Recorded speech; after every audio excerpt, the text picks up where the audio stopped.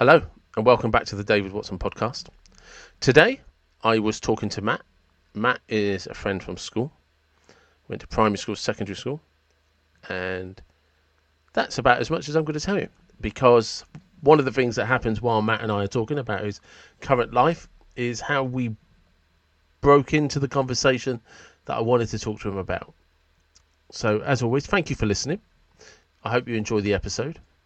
And please like and subscribe.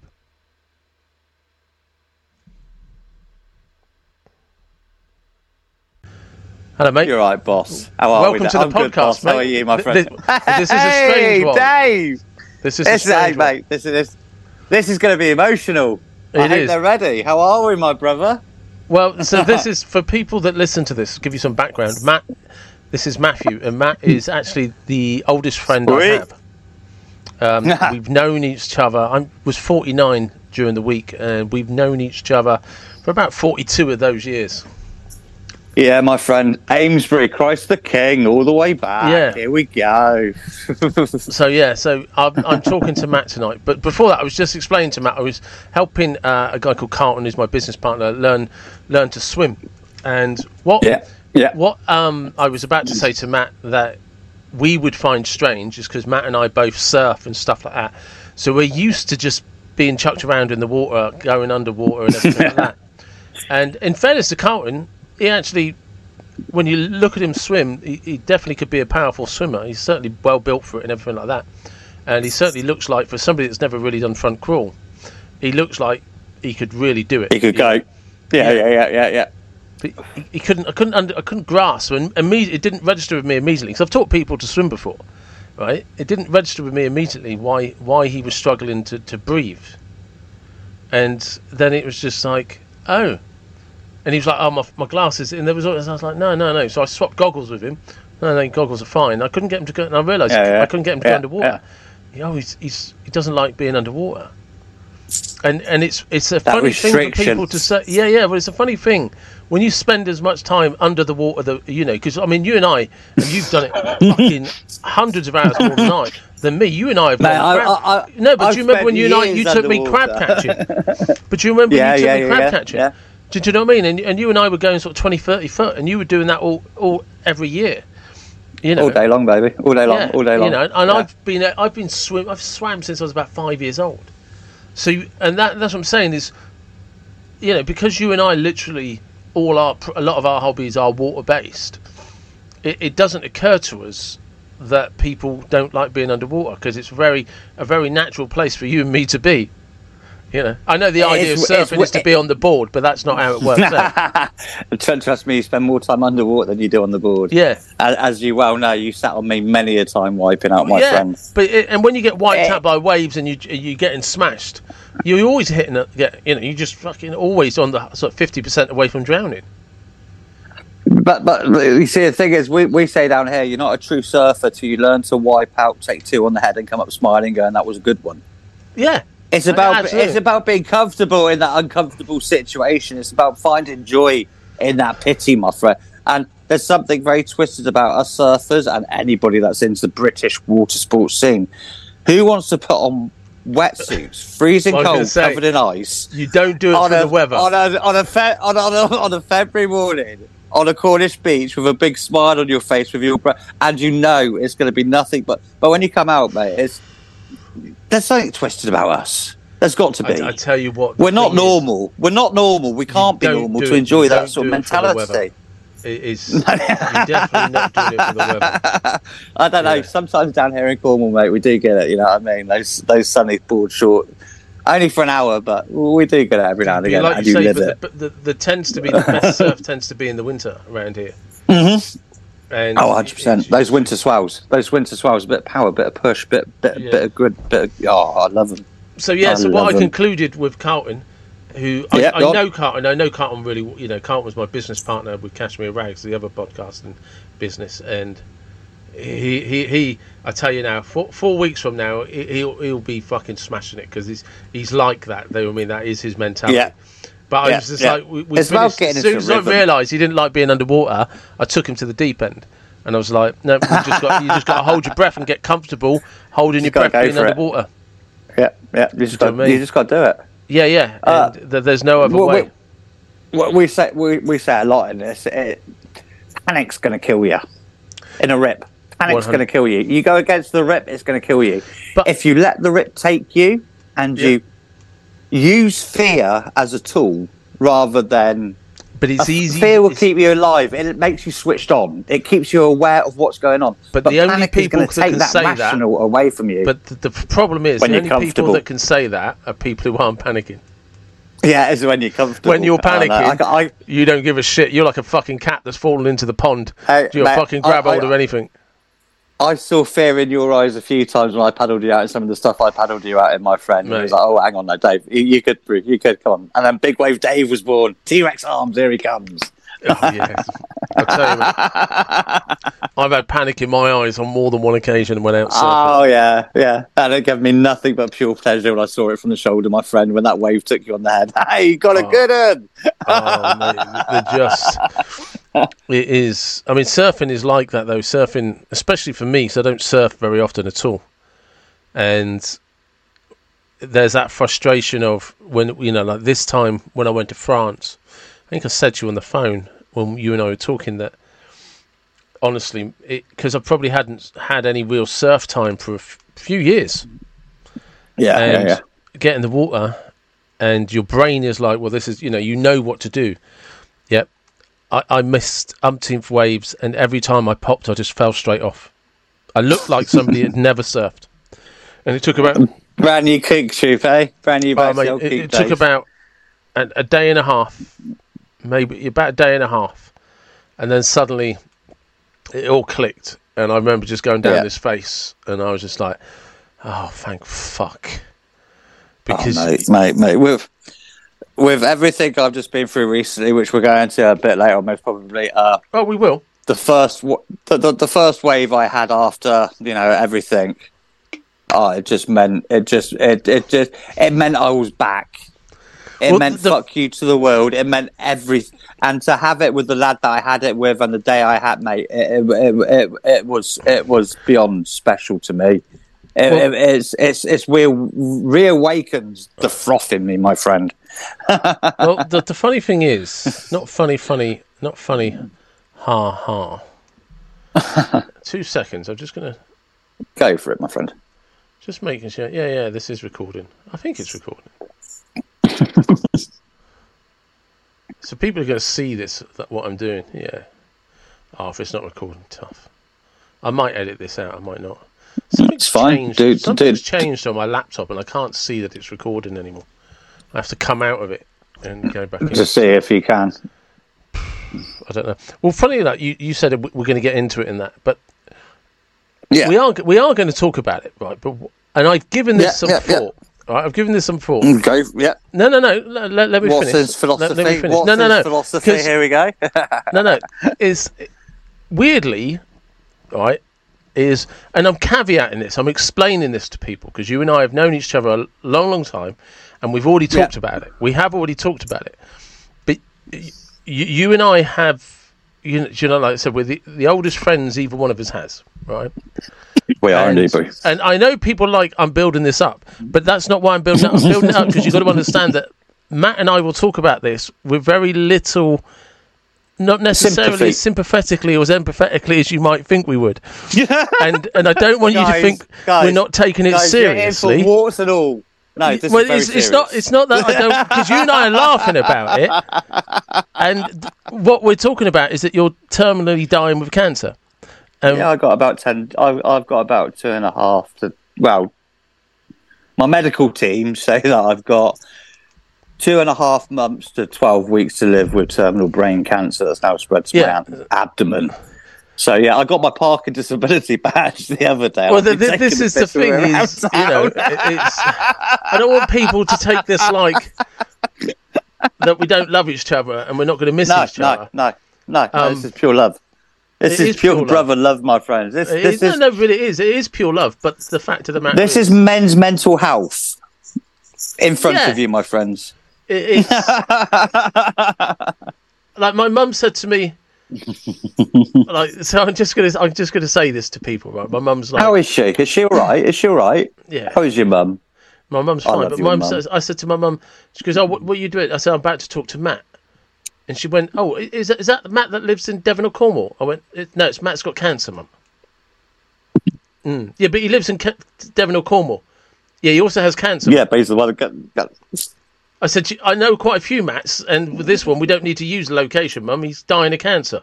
Right, yeah, right. So for those that are listening to this on audio, Matt's just taken his head off, and he's got no I used to hair. be called Ginge. I used to be called Ginge. He's been called a lot of things. Believe it or not. Right. Oh, yeah, a lot. Skoda, the lot. So, and it's funny because that's kind of how that relationship with you and I is. Yeah, mate. Always has been, from day one, from school. Yeah. And I was, I don't want people always to think... the outcast, mate. But you were always there in my shadows. Yeah. No, well, this is the thing, is because, you and I have always been friends. We've never, from such a young age. And... No, never. And like, yeah. So explain to people what what dying disease you've got. Oh, right, Jesus, right, guys, here we go. Where did it start? Basically, it all start. Here's the quick medical breakdown for you. It all started basically back in January. I did something very stupid 4.5 years ago. I jumped off some rocks and tried to kill myself. Yeah. When ex-fiance left me during the first lockdown. Like a completely different story. But I did some damage to me ribs, basically, me and my spine that they didn't pick up at the time. Come January, I started to go down with this huge chest pain in my left side, ended up in intensive care, blah, blah, blah. They did CT scans, MRI scans, they sorted that out. Towards the end of that little visit, you're talking now the end of February, I get a visit at the end of the bed one night from this Asian doctor go, "Mr. Oldfield, I like to be called Ginge." I go, "Ginge is me," I hide behind it. "Ginge, you call me Ginge. Ginge, it looks like we found something in your right lung. We'd like to run some tests on you." A couple of days later, they discharged me. I get a letter through from oncology and my lung specialists. I have to go in for a CT scan. Then the cancer word's used. Then I have to go for this thing called an MRI scan, and another cancer word is used. And I get sent for this PT scan, which is really weird. They inject you with this radioactive shit, lock you in this room for ages, and treat you like something from Chernobyl, from back in the 80s, Dave, what we witnessed. Medical suits and everything, an x-ray, with that lot. And then on my birthday, they actually sent me for my biopsy, and I got the results back that, it's small cell lung cancer, mate, So and funny enough, happy birthday to you, you're dying. Yeah, on my birthday. Me old dear, my mum was down here at the same time. Leaving that day. Even for me, that's a bit rough. That was like, yeah. It wasn't until they actually got the needle in the back of me in the MRI scan as they're doing the autopsy that they go, "Oh, it's your birthday, Ginge." And it's like, yeah. Cheers, guys. So no, I've just got to add this because I thought it was a bit rough last Wednesday when I was at work on my birthday. But I'm going to give you top trumps. You're going to have top trumps. I've got to win one every now and again, fella, even for an old Ginge. I'll probably win next year because you won't be here. Well, mate, I'm a cheap Christmas present. You fucking are now, mate, I tell you. Get me the same you got me last year. Fuck all. But anyway, in pink. In pink and better this time. But just like anyway, last year, I will be thinking about you again. Well, fuck all and on my own. But anyway, so yeah, it came back as small cell cancer, and I went and saw my oncologist, Dr. Taylor, amazing guy, absolute ledge.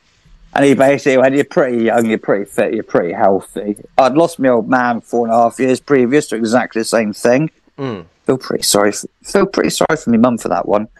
But anyway, different story. But yeah, ended up going to see him, and he was like, "You're young, you're fit, we're going to hit you hard, we're going to hit you solid." And so from basically the middle of May until end of August, they hit me 5 days a week, double radiotherapy, double chemotherapy.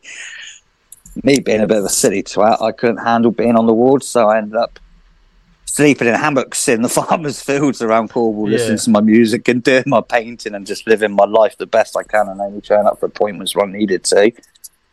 Then they did this radiotherapy thing on my brain. Sorry if this is going on, guys. It stops in a second. No. I want you to explain it to people. They did this radiotherapy cleanup thing on your brain, which basically stops the cancerous cells they've broken down, breaking into your blood form to get into your brain to cause cancer in your brain. It's like artillery shells, if you like. It's not pinpointed like a sniper rifle. It's the whole brain. They do you. And I reacted really bad to that. It was like, that was bad, man. That wasn't good. That was a rough 2 weeks. Big up to my big love, Ivor. He helped me out so much, taking me to appointments. They had to stop that, and they rushed me in for emergency treatment and to see what was going on. And that's when they realised that the little bugger had done something during all that treatment nobody else in 48 years had ever achieved to do. And actually, during all that chemo and everything else, I managed to find my brain right in my balance sensor. So it went from almost curable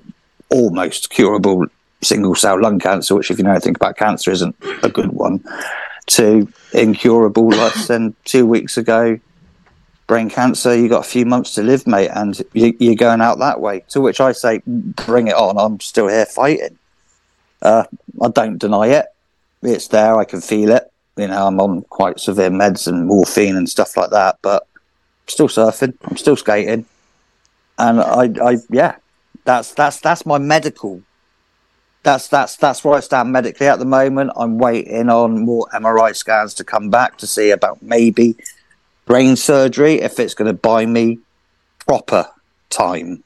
Yeah. But I'm not gonna sacrifice that if I'm going to spend 4 weeks in an intensive care bed with tubes in to give me 3 weeks in a bed in hospital. No, I'm going to live. Yeah. You got to be able to. You know me, brother. But like, if you've got to spend 4 weeks in hospital, you want to have 5 years of living good. Yes, yeah. If they give me those odds, I'm jumping at that. I'm in that ring and I am slugging. But I'm not doing the weeks. I'm not doing. No. I've seen that. I've been in and out of hospital. You know my history, man. I'm not doing that. I'm not that man. I can't. There's the fight. So I'm going to go bold here for you guys. I don't know if you're seeing this, but I'm going bold. No, it's all good. Well, some people will listen to it on audio. Some people will watch it on YouTube. That's fine by me, boss. Whatever they want. Yeah. So for people that are listening, Matt's taking his hat off, and you can see he's got nowhere. And and to be fair, he did have a good head of hair. He had a good head of hair. Yeah, man. I had the old peaky going. But I'm actually happy that because of the radiotherapy, I've only lost the hair where they've zapped mainly on the brain. Yeah. So some of the eyebrows are gone. But I'm so happy the beard's back, man. When I look in the mirror now, I used to see cancer. Yeah. Now I look in the mirror, I see old Matt. Yeah. I don't see cancer. I've got my beard back. Yeah, I've always had my beard, mate. You know me. Yeah. Original hipster. So, just like, how much of it is like? So, I'm trying to understand, because I think one of these things is we all like to assume what we would do if the roles were reversed. Yeah. Right. Everyone likes to assume, and it's the same as if I won the lottery, I did this, I would do this. If I was a billionaire, I'd do this. You know, if I had cancer, I would do this. Everybody has this kind of idea of a hypothetical situation where their wisdom would be greater than the person's wisdom that's living through the experience. And so, how much of it is there just? You have to. Actually, I'm gonna twist back a second. Do you remember? I know you weren't there, but do you remember the story of when I nearly drowned in Portugal? Yeah. So for those who don't know, I nearly drowned surfing in Portugal because basically I was a fucking idiot and surfing when nobody else was, and it was too big. And that involved rips as well, didn't it, Dave? That what? That involved rips as well, didn't it, Dave? No. There was no. I just got pushed under and got held under. Oh, that was at Bamford, was it? The rips, yeah. Bamford, the rips. Yeah, Bamford was the rips. Yeah. that was actually that's the one. That's where panic kicked in over the situation. Yeah. Because I wasn't in any danger, and nor was the other guy, and it was the other guy shouting. That panicked you. Yeah. He started shouting. Everything. Don't leave, I'm drowning. Don't leave, I'm drowning. And for people that don't know, if you're stuck in a rip, you can't help the other guy.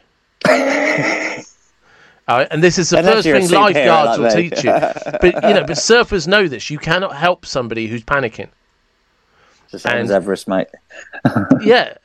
and also people don't realise this. If you're in trouble yourself, you're not in a position to help somebody else. You will be the one that drowns trying to be a hero. Right, and to make it worse, what actually happened, and I'll get back to the Portugal thing, and we'll get back to Matt in a second. There ended up being this fucking kiddie like 18 years old, blonde flowing locks, fucking ripped like an Adonis, who towed me back in as he paddled. He paddled through the fucking rip as I was just fucking a helpless middle-aged fat white guy on a board. So that was like humble pie. That was humble pie. And the funny thing is, about 10 minutes later, 20 minutes later, I was talking to the kiddie because he wasn't. I didn't know him. He just got, about 20 of us got caught in this rip. It was it caught everybody out. I was talking to him afterwards, and he said, "Yeah, he just fucking panicked." And this is like why it's important to understand. He panicked, and he was next to the rocks, so he could have just climbed off his board and walked out of the water. And he nearly drowned because panic set in. So sometimes what is directly in front of you, my friend, is so blatantly but seriously, obvious. It is if he'd have climbed off the board, his feet would have probably touched the rocks below him because there was loads of rocks, and people are sitting there. The amount of people that I have saved from sheer panic drowning at Fistral Beach, Tolkien, and Great Western, just by picking them up by their shoulders and saying, "Stand up, mate." Yeah, people stand up. You're in knee-depth water. Your head. Yeah, and stand up. Yeah, people don't understand how it is when panic kicks in. So anyway, going back to this thing. When I was in Portugal and I nearly drowned, I'd just getting chucked under by the water, and then getting sucked back up, chucked under again, sucked back up, and I dislocated my left shoulder and everything like that. And people sort of like, "Did you panic?" And the answer was at the end. There was a point where I was just. I don't know how to explain this level of exhaustion. Right, the fight is gone. That's happened. Right, and I'm literally just like a rag doll under the water. And the only difference is I was like a rag doll anyway, but I was fighting, and now I'm just a rag doll. Right, and there was literally no energy in me, and there was this moment where I just realised I was going to drown. And there was nothing. I was powerless. You just give up. Yeah. It's just it's got me. But it's not. I'm done. But I gave up because I realised I was powerless. I was in no position to do anything, physically, mentally. It's just like this is how it is. And then, literally 3, maybe 4 waves later, I was in front of the next set. There was a pause in front of the next set, and I was able to paddle, get on my board. And just paddle back in, and it was just like, fuck. Yeah, sit on the beach, shaking a bit, taking your I walked straight off the beach, having a sulk. I walked straight off the beach and walked past Duncan and Michaela. I walked past because the beach was rammed. The beach was packed. So this is what I'm saying about inexperience. There's a beach full of surfers. Why isn't anyone out there? Yeah. But I went out there and managed to get out back. So did Dunk, so Michaela, right? They came in because they realised, actually, this isn't me. I thought I can fucking surf this, right? So anyway, I just walked straight back to the car, walked past Michaela and Dunk. I'm not surfing anymore. And went straight back to the car. I'm done. Yeah. I'm done. I'm out. And I just remember the excruciating... I managed to get my wetsuit, peel the upper part of my wetsuit off. And it was only a little summer suit. And I just remember the pain in my left shoulder. I just started fucking tears were coming down my arm. And so it was coming down my face. I was just like, fuck. That Mate, no pain, no gain. No pain, no gain. When that you ache after a good day of skate and surf, you know you've had a good day. You've had a good day. When you're aching, at the moment, my knee is so sore from the skate the other day. It's like, but I had to, bro. So no going pain, back no to gain. So going back to my original question where I was taking this is so I wasn't putting on a brave face. Everything was beyond my control, and circumstances were what they were, and it had nothing to do with me.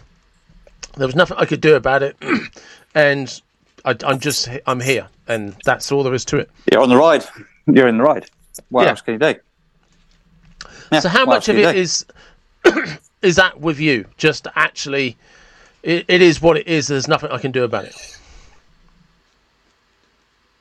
My choices are one or two. I can go down a dark, deep rabbit hole right now and think about regrets and things and everything. I mean, we all have regrets. We all have those nights where you laid in bed and suddenly, oh shit, did I do that as a kid? Honestly, oh no, did I? Yeah. Honestly, did I? Or I can go the opposite way and look at it like I'm in quite a unique situation, which I am. My reality, which I've had to come to terms with quite rapidly, and I still am, guys. I am no fucking deathbed philosopher here. I am just me. Okay, so don't take what I say as words of God or wisdom or anything. It's just how I see things. And you know me, Watson, I see things differently to most people. But my reality now in life is completely different. It's shit what I am going through, guys. There's no denying that. But I'm no miracle. I wasn't going to be the one person that lived forever. That's the reality of the lives we live. That's become more relevant now with the news and the situation I live in, if you understand that. But I'm in this very unique situation where now I get to live every day exactly moment to moment because I have to by what my body allows me to do. Okay. Can I go for a surf?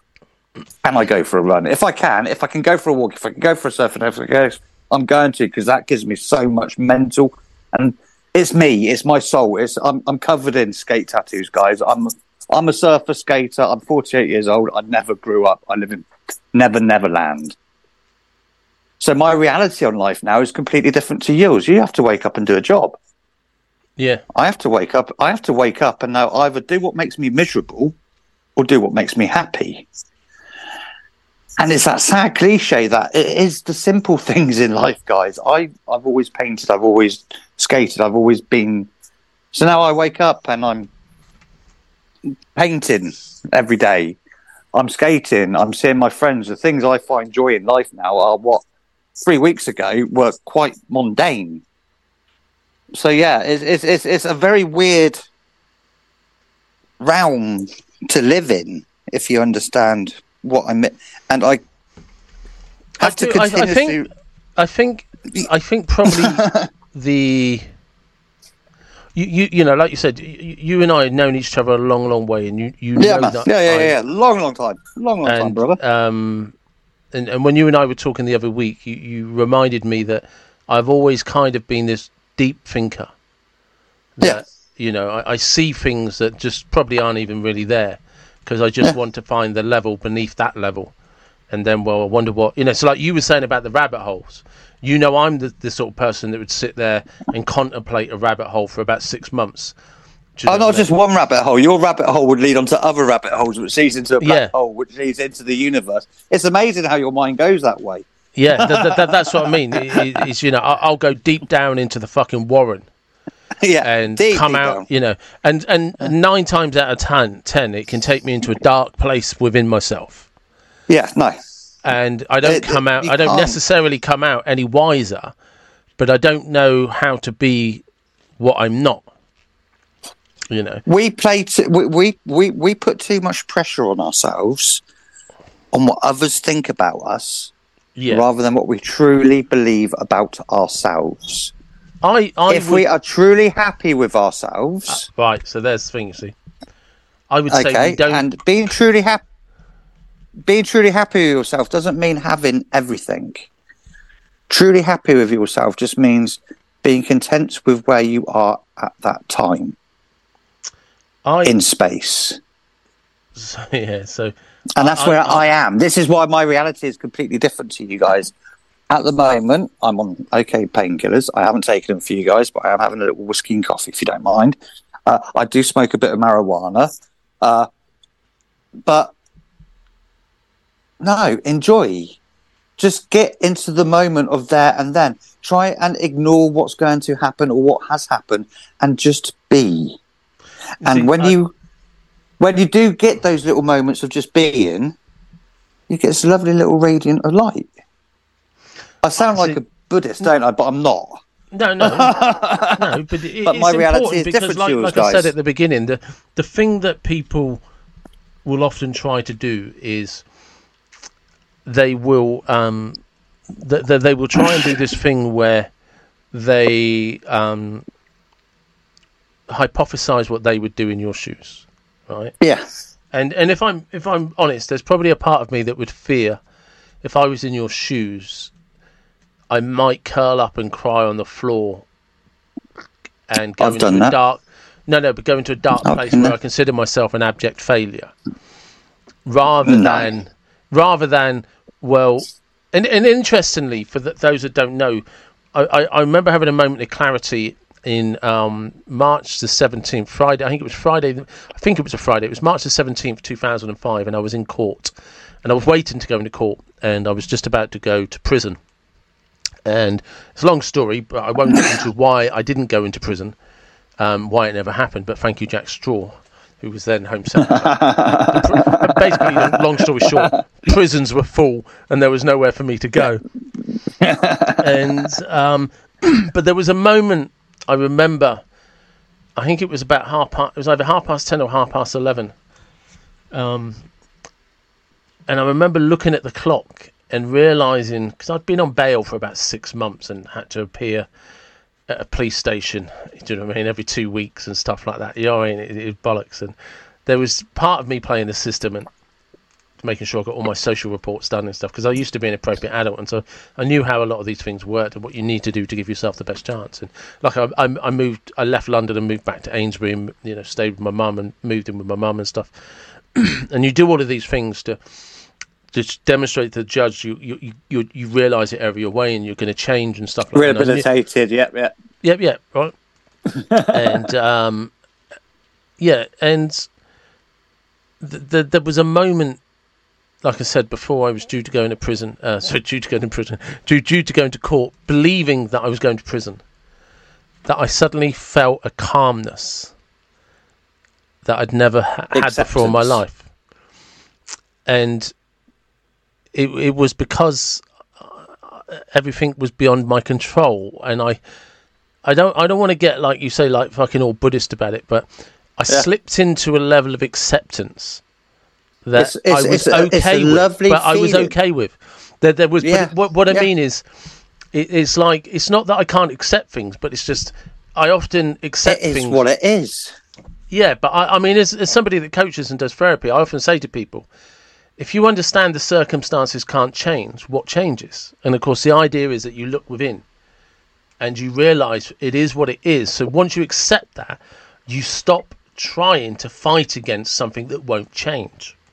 Yeah, right. You accept. Yeah, and that's kind of that Bruce Lee philosophy of be like water and move around and go with the flow, right? Mm-hmm. But it was that. It wasn't that I was kind of voluntarily giving myself up to the situation. There was just a realization that it was now. There's nothing that could be done. There was nothing I could do. There was this part where the ego was just like, not silenced is the wrong way of looking at it. It was more like the ego. The only thing that's left in your control in these situations, my friend, is how you mentally think about it. Yeah, I know, but the thing in those about situations, that's it. Everything else is taken away from you. Is everything else, your freedoms, everything is gone. Yeah, but what I'm trying to get, which I'm not articulating very well, I appreciate that, is it was just as much my ego acknowledging or realising that for the first time in my life I couldn't affect the outcome. Yeah. And because I couldn't affect the outcome, I let go of all of the circumstances. That didn't mean I wasn't pissed off or afraid to go to prison. It was just a realisation in that moment, all right, I can't do nothing about this. Anything. Nothing. Yeah. The next 20 minutes, 30 minutes, whatever it is going to be decided by somebody else. Yeah. And I almost walked into court with a spring in my step. Because I just felt relieved, I think, that I couldn't do anything about it. So I couldn't, and maybe part of it was I was relieved I couldn't fuck it up. You know what I mean? Because left to my own devices, I'd already got myself into enough trouble The last thing you needed to do was let me try and sort it out. Do you know what I mean? I'm on this. I'll represent myself. That's all good. Don't worry about this. I've got it under control. And he's like, hang on a second, Watson, you're the one that got yourself into this mess. No, I've definitely got the answer. Let me figure it out. And that's so. I've seen a few good men. Yeah. And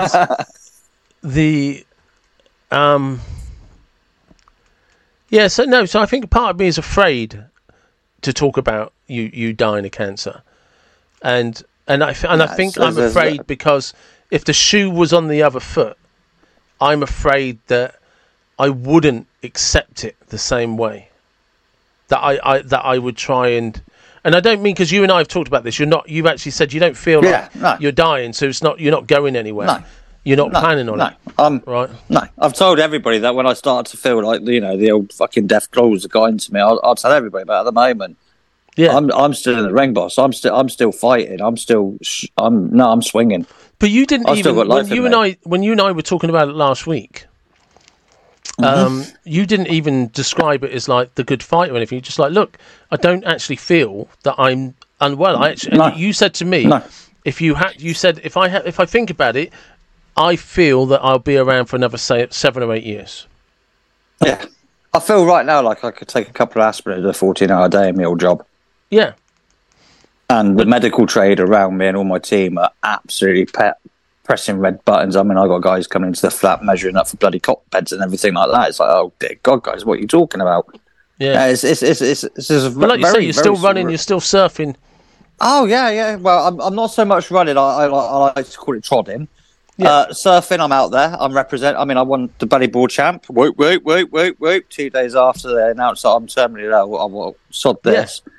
Went and won the Buddy Ball champion down at Tolkien. Big up the boys. No, it's a very weird place I find myself living in at the moment. I got one side of me telling me, all these medical teams, and the other side of me going, whatever. How do you think you didn't go into the dark hole? That you didn't go down that warren? Because you know me, if I didn't see the warren, I'd start digging a hole trying to find it. Dave, mate, you know me, you know my history. I mean, let's give you an order. I'm not the normal guy, guys. I'm not big in myself. I'm not a sorry story. I'm not anything. I loved my life. I've got no regrets. But my life has not been yours, Dave. You know where I come from. You know me. You know my history. Just to give people context without... Go for it, mate. Go for it. Go for it. No, go for it. Whatever you want, mate. This is all freedom of speech. There's a difference between context and details. Fucking hell, mate. I know you're dying, but it's not all about you. Right? It's a fucking hell. You're a podcast guest. It's for my own ratings, you tick. No, I'm sorry, Dave. Big up, big Dave Wave. Yeah. T-Rex arms here. Out back, pipeline. Move out of the way, Jamie. Matt and I obviously went to primary school together, and we went to secondary school. Actually, I'm going to completely digress and get back to something. I seen a picture of you the other day. Ooh. I didn't know you went to Amesbury. Oh, dear God. Yeah, mate. Because after Christ the King's School, that teacher hated me so much, my parents had to move me to Amesbury Methodist after I came back from Africa. And then from there, we hooked up again at Stonehenge School, didn't we, with Chris Quinn? Yeah, with Chris Quinn. But I don't remember you leaving Christ the King's School. No, because I got escorted out, didn't I, after I got the stone in the face. I don't remember. I don't remember you not. No. It was all hush-hush meetings, and Matt's gone. That teacher, Mrs. We won't go into the name, but began with W, had 2 O's and a D in it, absolutely hated me because of my dyslexia and ADHD, which we now know. But back then, I was just a lazy little shitbag. Were you never in Mr. Martindale's class? No, I got kicked out just before, mate. When we were into all the Star Wars stuff and did the Stonehenge project, I got kicked out just before the last year. I had to go to Amesbury Methodist, mate.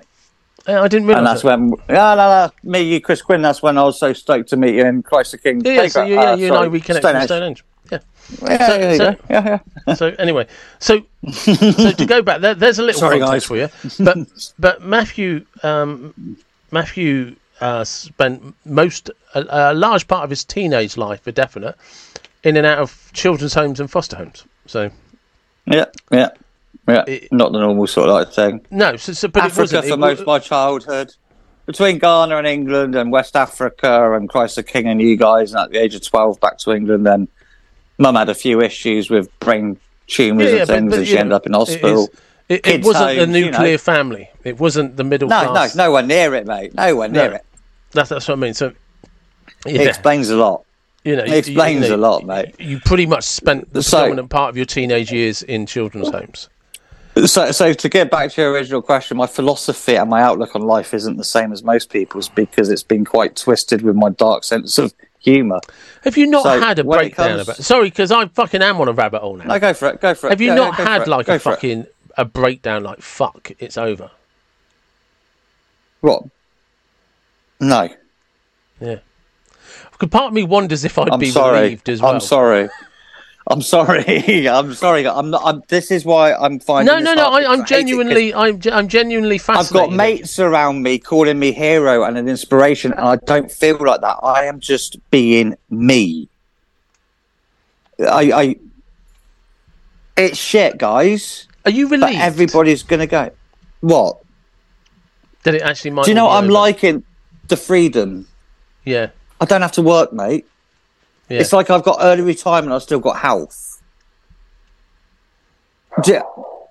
No, because part of me, like, genuinely, as you and I were talking over each other, it's a big fucking weight off your shoulders, mate. It's like, just live your life, mate. Do what you want to do. Oh, but that's really? What I'm saying is, part of me wonders, as you and I were talking about it, it's like, fucking hell, if I knew I never had to go to work, and I'm not slagging off my job or anything, but I love my job.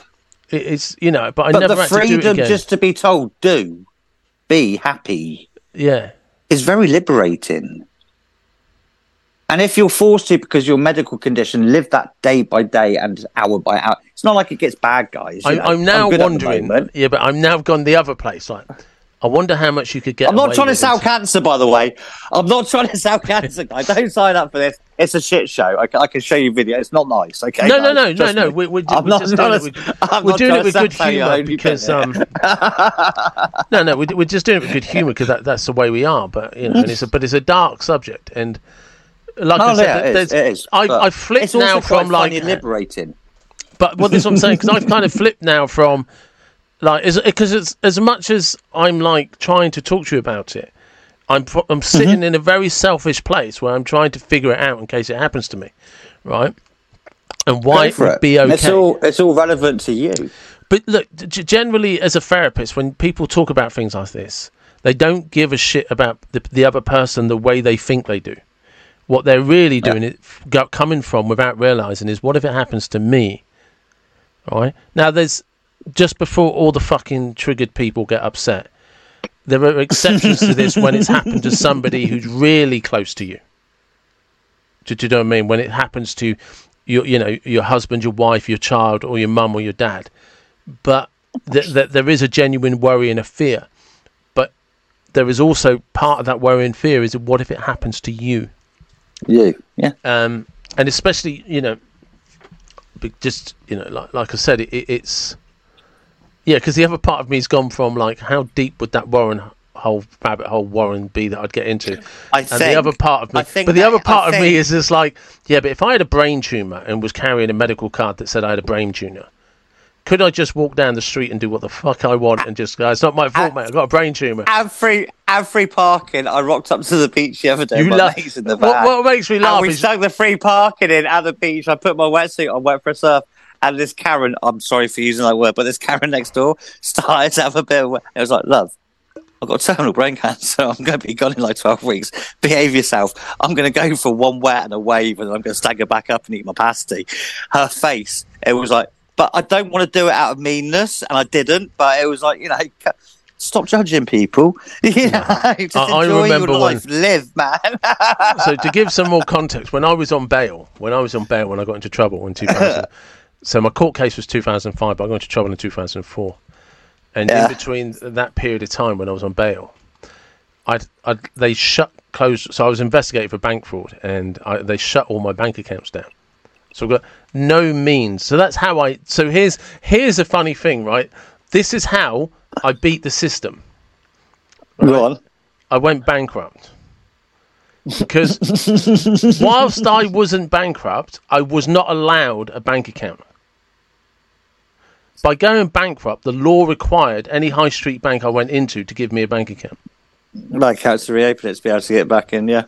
Yeah, and he's just like, this is fucking ridiculous, right? So I went bankrupt, wrote off all my debts, but there was a point, and of course I couldn't do that until after the court case. So it's like 6 months of no bank accounts. And trust me, when you've got no bank accounts, you fucking relying on people to be helpful. Right? Yeah. But I've got this woman, bless her. She phoning me up because these creditors. I don't know if you'd be allowed to do it now, but creditors, they were just like, every week, yeah, you're behind on your payments, right? And so we're now charging you 50 quid. And this is just... And because you can't negotiate a means to pay them, they just keep adding more money to the debt. Adding up, yeah. But it's the way I think I went from I had about 1,500 quid on credit cards.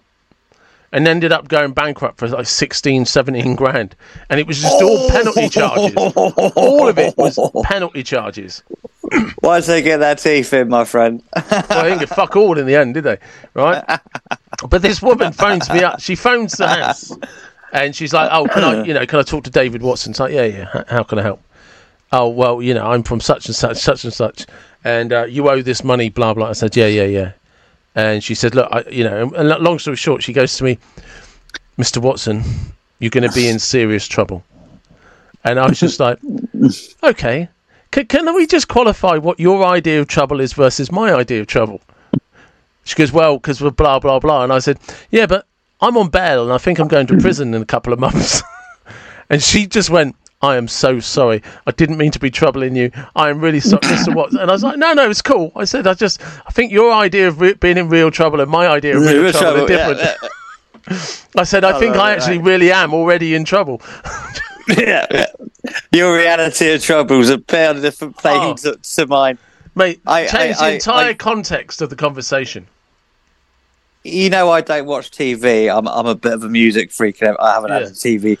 Had letters from TV licensing. You need a license. You get them every 3 years. I always phone them up. Look, I don't have a TV. I don't do this. I don't do that. It's literally just this. Don't need one. Blah blah blah.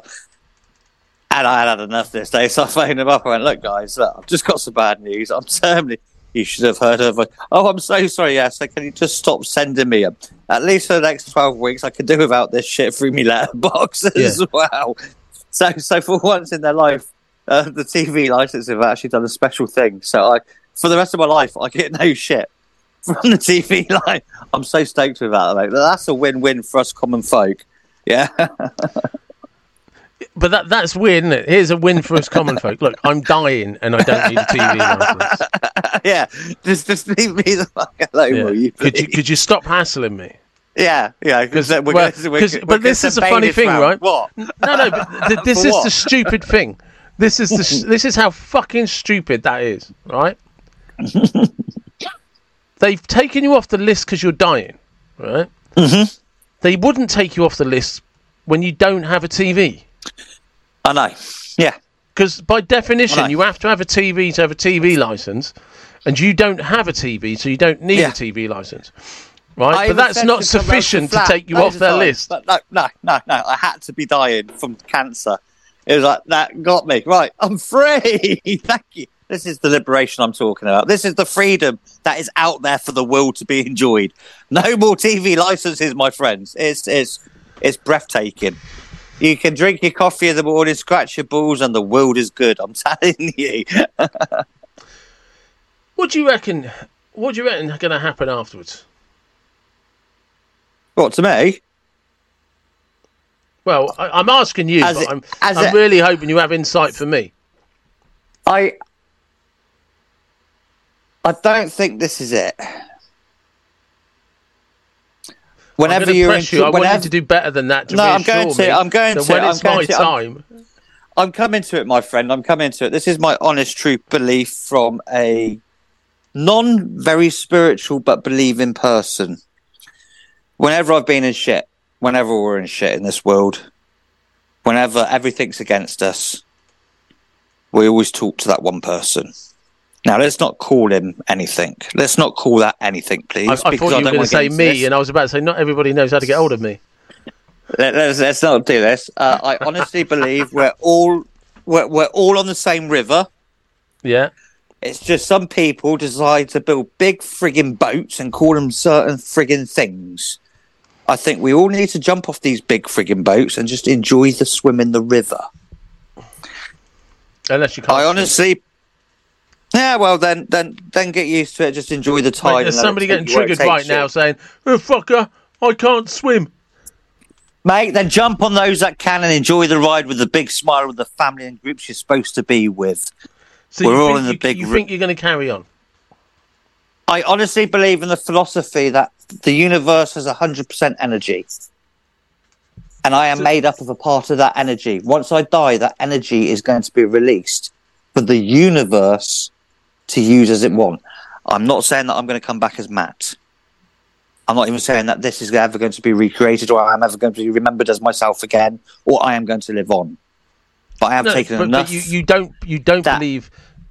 don't believe there's a death. It's not the end. It's not the end. It is just another energy journey, my friend.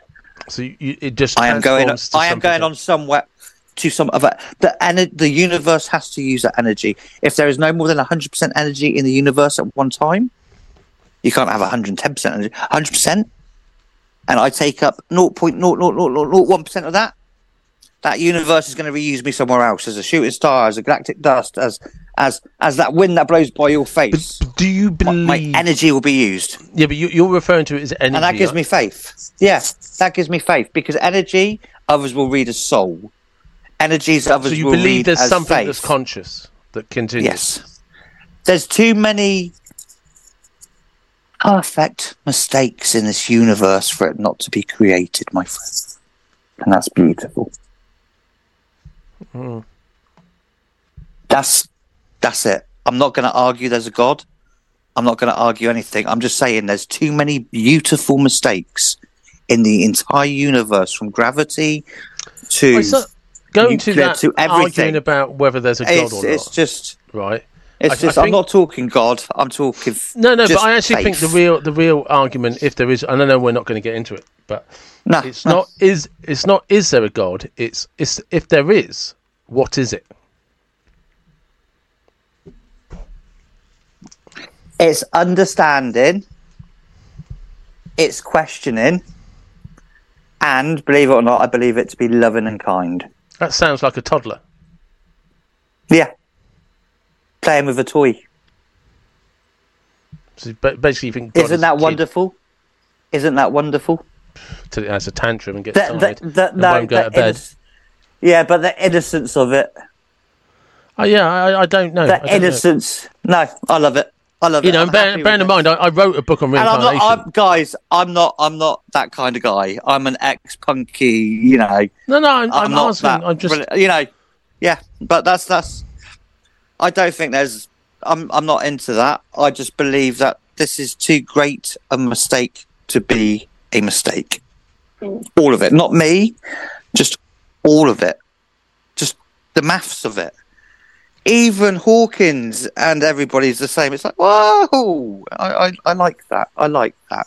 And I like the fact that we never know until we go. And I take comfort in that.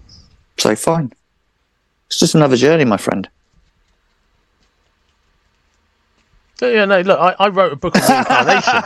So it's not like, you know. Yeah, it's just how I see it. It's deathbed philosophy, my friends. I'm not turning into a Christian that believes all of that, you know. Like I said, it's very, you know, like I said, it's very. I believe easy there's for a lot to learn from all of it. You know, that'll make your life easy. No, but in terms of, like you know, I've sort of sound like a stuck record. I wrote a book on reincarnation, but I've written that book from a point of view where I'm perfectly healthy and don't believe I'm about to die. Mm-hmm. And that's what I'm saying.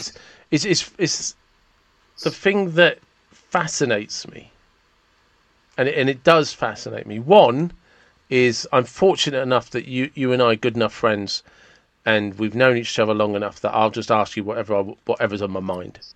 Yeah, yeah. And you know me, honestly enough to give you the answer. I already know because I know, you and I have a lot of mutual friends. I already know that half of them wouldn't dare ask you any questions because they didn't. I know, and this is why I love you, because I've got friends that actually need to ask me these questions, and they're just not, and I'm offering it. They're worried about offending you, whereas I'm like, fucking offending him. He's not going to be here in a couple of months. Fuck that. No, this is it, because it helps. This is a two-way street with my friends. It does. Yeah, man. And like I said, look, I'll be upfront and honest. A part of me is asking from a place of fear. This is the truth of it, guys. I may be dying, but these bastards have to live with the fact that I'm not going to be here. Do you know what I mean? It's easier for me. I'm the one dying. They have to live without me. I mean, that's a hard life, guys. But this is what I'm saying, because we all have a level of self-importance. Yeah. And if you don't, you should. Yeah. And like self-worth. Just accepting what you are and loving what you are. So let's do the cliche stuff. Let's go for it. Let's go cliches. Let's do it. Cliches coming your way. No, but let's do you want the list? Do you want the list? Hang on, shut up, right? Fucking hell, you're going to die sooner than you imagined if you carry on like that. Thank you, sweetheart. Right? Because if this is the podcast that sends it into the stratosphere, you're going to have all of these quotes that end up on Pinterest. Do you know what I mean? Here we go. Number one for Pinterest. The ocean. So let's go with the cliches. The human soul. Let's go with the cliches. Right? Let's start with the cliches. Let's do it. Right. If you could go back to your teenage self, what would you tell him? Have more belief in yourself. Have more, and not what others see in you. Okay. How would you make him listen to that? I couldn't. So if I'm talking about me, looking back, there's lessons that life will teach you. Yeah. There's lessons that you learn from life. And I'm afraid there's quite a few here that you don't get until you've actually been through it. No, but the truth is acceptance of oneself. No, but that's a fucking cop-out, right? I want you to imagine. Pay attention. I want you to imagine, right? I'm here, Watson. Yeah. You are. You're back in front of. You can pick the teenage years, which year you want it to be, right? I don't care. And you've somehow managed to convince that version of you that this is real, right? Right. I've got you. What are you going to tell him and why? Those kids over there that you look up to, mate, that you really want to impress and you want to make your friends, don't want to be your friends. It doesn't matter, mate, because you're amazing. Keep going. Look at yourself. Those that want to be with you will be there. Your Watsons, your Chris Quinns, your Gregs, they will be there. Okay, son? Don't worry about what you're wearing. Don't worry about how you look. All that matters is about how you act with those people that matter to you. And that's the hardest lesson, mate. Is not caring about those that you want to care about you. Because you see something in them that you want to see in yourself, and you want them around you, so you become part of that. Rather than understanding what you are. I think when you were saying earlier about... If you understand. I do actually, because you said something that resonated, and when you and I were talking about happiness earlier, and sometimes what it is to be happy, is happiness, in a sense, is or part of it is not worrying or trying to impress those people that don't want to be your friends. Yeah. You waste so many. It's about wasting your energy and trying to and the reason you want them to be your friends, and the truth is because there's some quality or some characteristic in that character in front of you that you subconsciously or consciously latch onto. I'm talking personally. I'm not talking I'm talking personally here, guys. And I found that a lot, and I wish I could tell my younger self that it doesn't matter that the cool kids don't think you're cool because you are cool, mate, in your own way. Look at you, son. You know, you're into this, you're into that. I was too caught up with what everybody else was thinking about what I was, rather than me being happy. Yeah, with what I was. Too many of us spend too much time trying to impress other people for reasons we don't understand. Yeah, we chase false idols and false gods, through materialistic and personal pleasures. I tell you what, because I have a different outlook on materialistic things. I think I have a different outlook on. Well, no, I tell you why. Because one's materialistic thing is different to another, right? Yeah. So, I remember. Do you remember your 40th birthday? What did I buy you? Oh, you bought me a skateboard, Comet skateboard, 1974 Comet skateboard, original, my brew. Right, but that brought you a great deal of happiness. Oh, I yes. don't know if you still got it. You might have fucking got rid of it. I do. It's actually hung in my mate's tattoo shop above my chemotherapy mask. Right. As a memorabilia wall for me. But it's materialistic. Yeah. But it brought a great deal of happiness. But then Oscar Wilde also turned around and went, have nothing in your home or your heart that you do not find functional or beautiful. Yeah, but it's not in your fucking home. You've offloaded it to the local tattooist. That's because I'm dying. And he wanted no. It's because I'm dying. He did all my artwork and he's my brew. Okay, and it's a memorial wall in shop for me. So, okay, I'm allowed that one, ladies and gentlemen. But there's a difference between materialistic and wanting the latest iPhone and the latest this, and actually make amends with what you have. And the easiest analogy I can make is right now. In the olden days, I would like a £200 dinner plate with a £3 pasty on it. Right now, I prefer a £5 pasty on a paper plate. I don't think Ginsters cost £5. Oh, mate, get out of Cornwall. Get out! No, we're not even going there. Ginsters, ladies and gentlemen, it's not a pasty. That's a cheap private joke. You'd be saying cream first next, man. Jam first, then cream. Get out of Cornwall. Oh, I'm going to slap you, son. No. So this is the thing: is when people talk about materialistic things, right? I think there's buying something because you hope it makes you happy. Yeah. And then there's buying something you know will make you happy.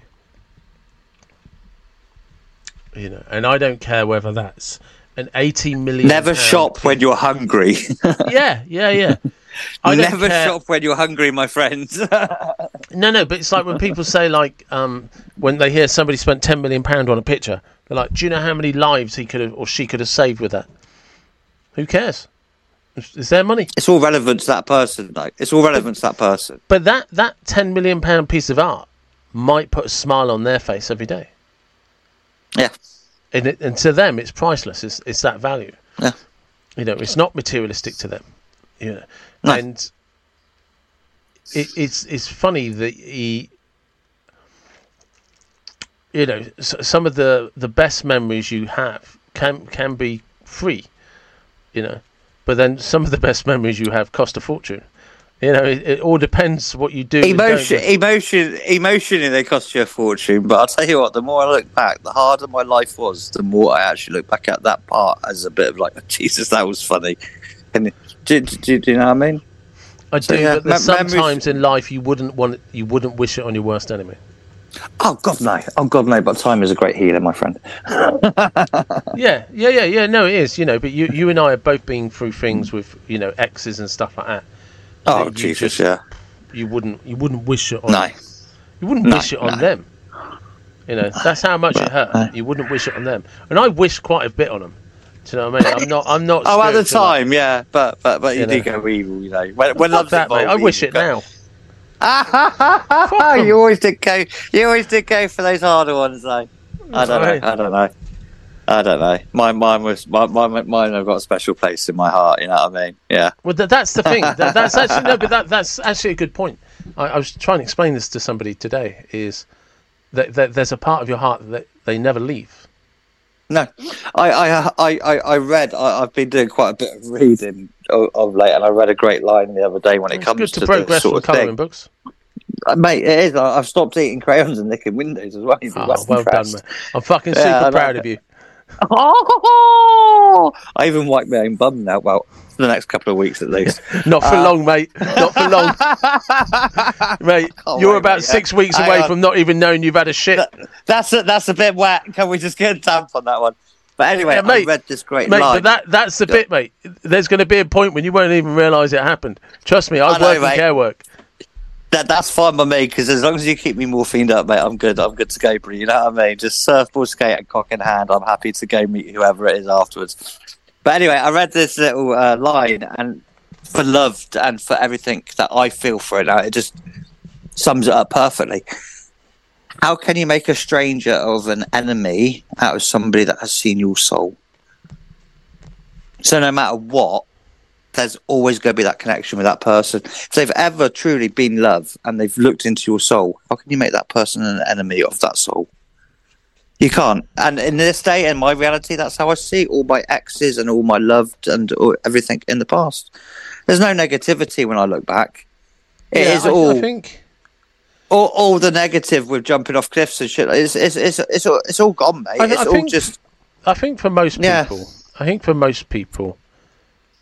What popped into my head when you said that, and I agreed with you, but what popped into my head was, how could somebody I loved so much have knowingly hurt me so badly?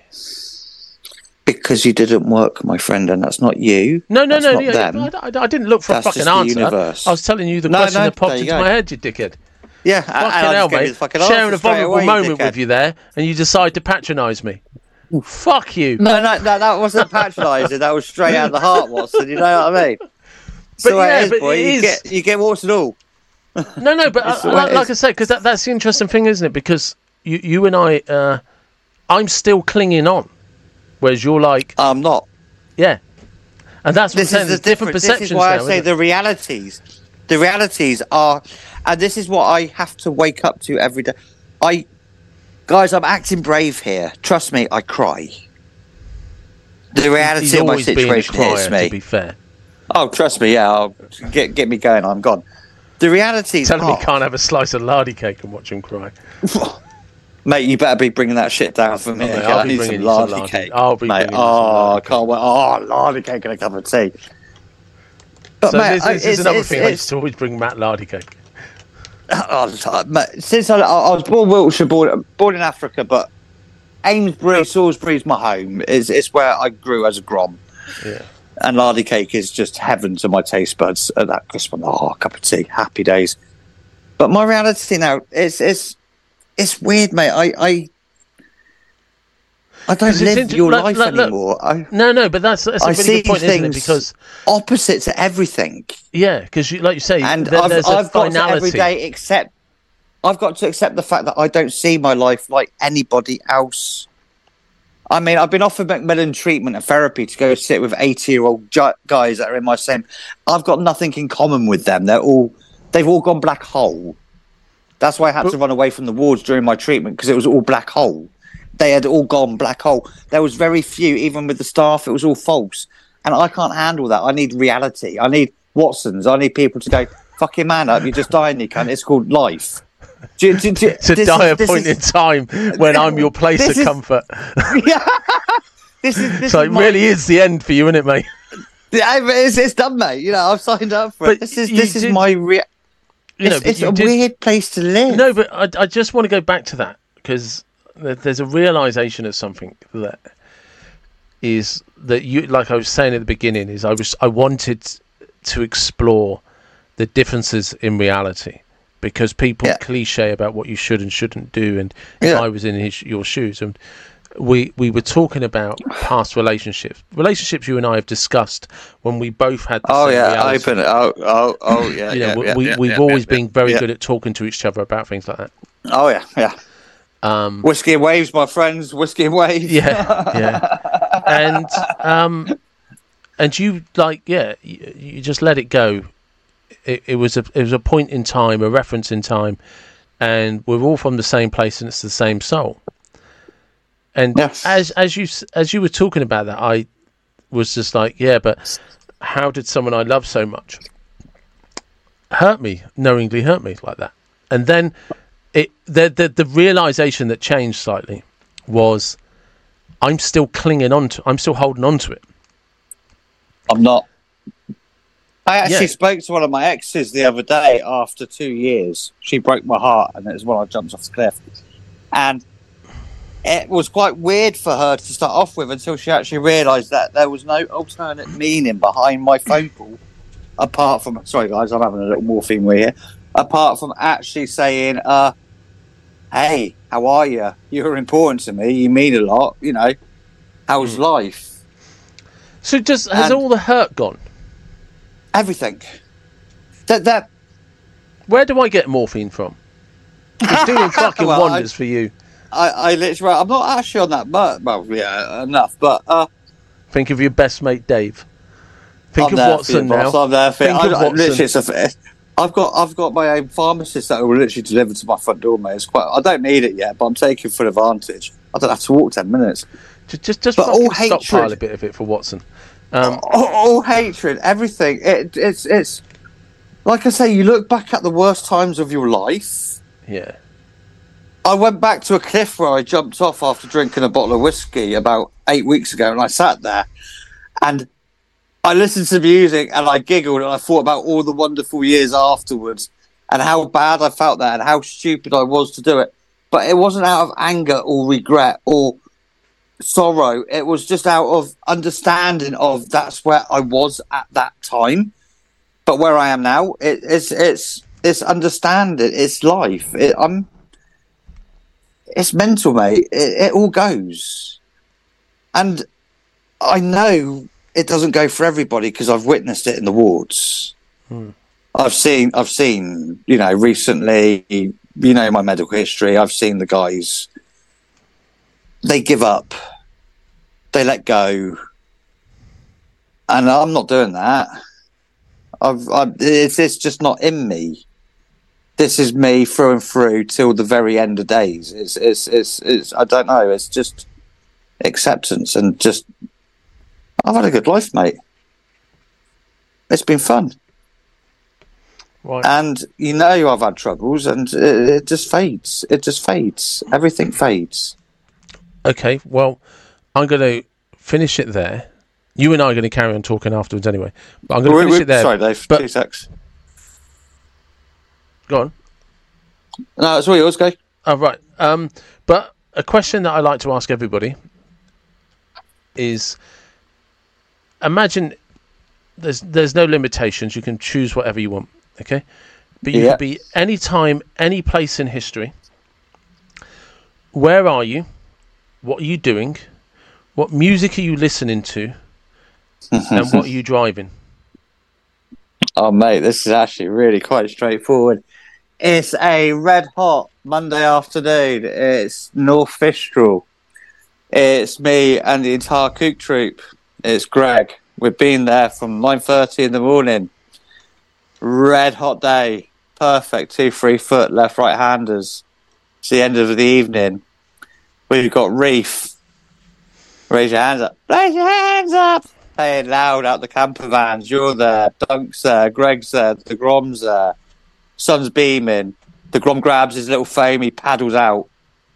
I stick on a pair of board shorts and a shirt, paddle out, and we just had 2 hours of the best evening surf of my life. And then I went free diving, and we had spider crabs for that evening, fresh on the beach.